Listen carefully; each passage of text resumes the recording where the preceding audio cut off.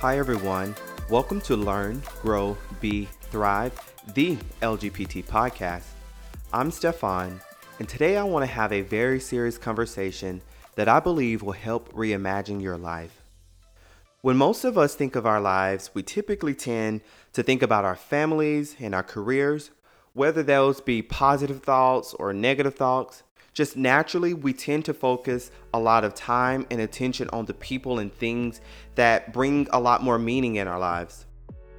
I want to share 3 principles that I've learned and continue to use to get what I truly want in life. I try to make a very conscious effort and seek ways to really raise the bar in my life. I set new goals, create new milestones. I socialize and try to network with the right people. Whether it be in your marriage, in your business or career, finances, or along your wellness journey, these 3 key principles will help you take action and gain more control of your life. But before we dive in, if you have not done so already, please subscribe to the show wherever you listen to your podcast. And most importantly, share this episode with 2 of your friends. First thing first, you have to be very clear and aware of what it is that you truly want. And, for most people, this can seem very selfish, unrealistic, or scary. I think even more the case for people who tend to focus too much on pleasing other people. But you've really got to shift your thinking, drill down, and ask yourself, why? Why do I want this? Because what I know to be true from personal experience is that if your intentions are rooted in greed or are ego-driven, it has to be bigger. It has to be bigger than the money. It has to be bigger than the social clout. You can't do it for your mom. You can't do it for your husband. You can't do it for the kids or for your boss. All of these things do contribute, but you got to make a conscious decision to understand why is it and what is it that I truly want out of my life. Principle number 2, do you have an understanding of the skills needed to grow your confidence? Let's say that you want to grow your relationships, for example. What are the mental or psychological skills that are needed? Maybe it's worth asking yourself some reflection questions. How must I show up every day? Do I have the emotional maturity and capacity to really grow this relationship?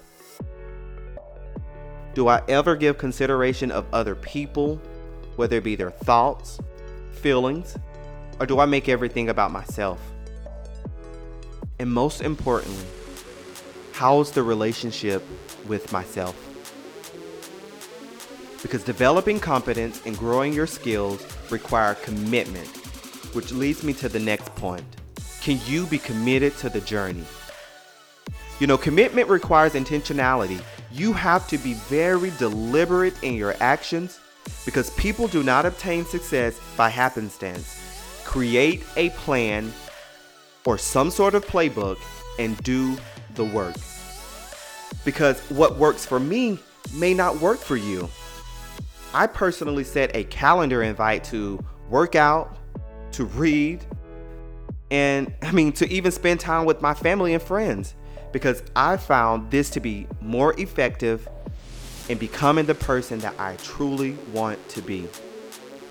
But maybe for you, it's finding a mentor or a coach. These are only a few ways that you can be intentional.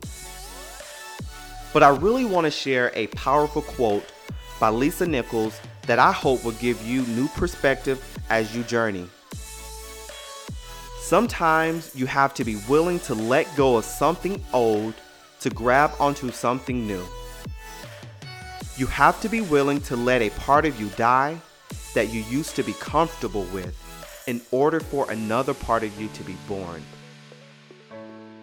I think this quote is very potent. What relationships must you forfeit? Will selling the car or downsizing the house contribute to your debt-free journey? You've got to ask yourself, what are the things that I can start doing or need to stop doing today to create more space to be the person that I want to be, to do some of the things that I want to do, and be in relationship with people that I want to be in relationship with. So there you have it. You now have the 3 key principles to becoming the CEO of your own life. You first have to be clear and aware of what it is that you truly want.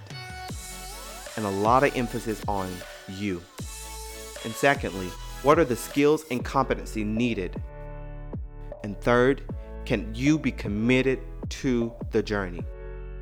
And remember, your commitment has to be intentional. Thank you for listening to the show. I really appreciate it.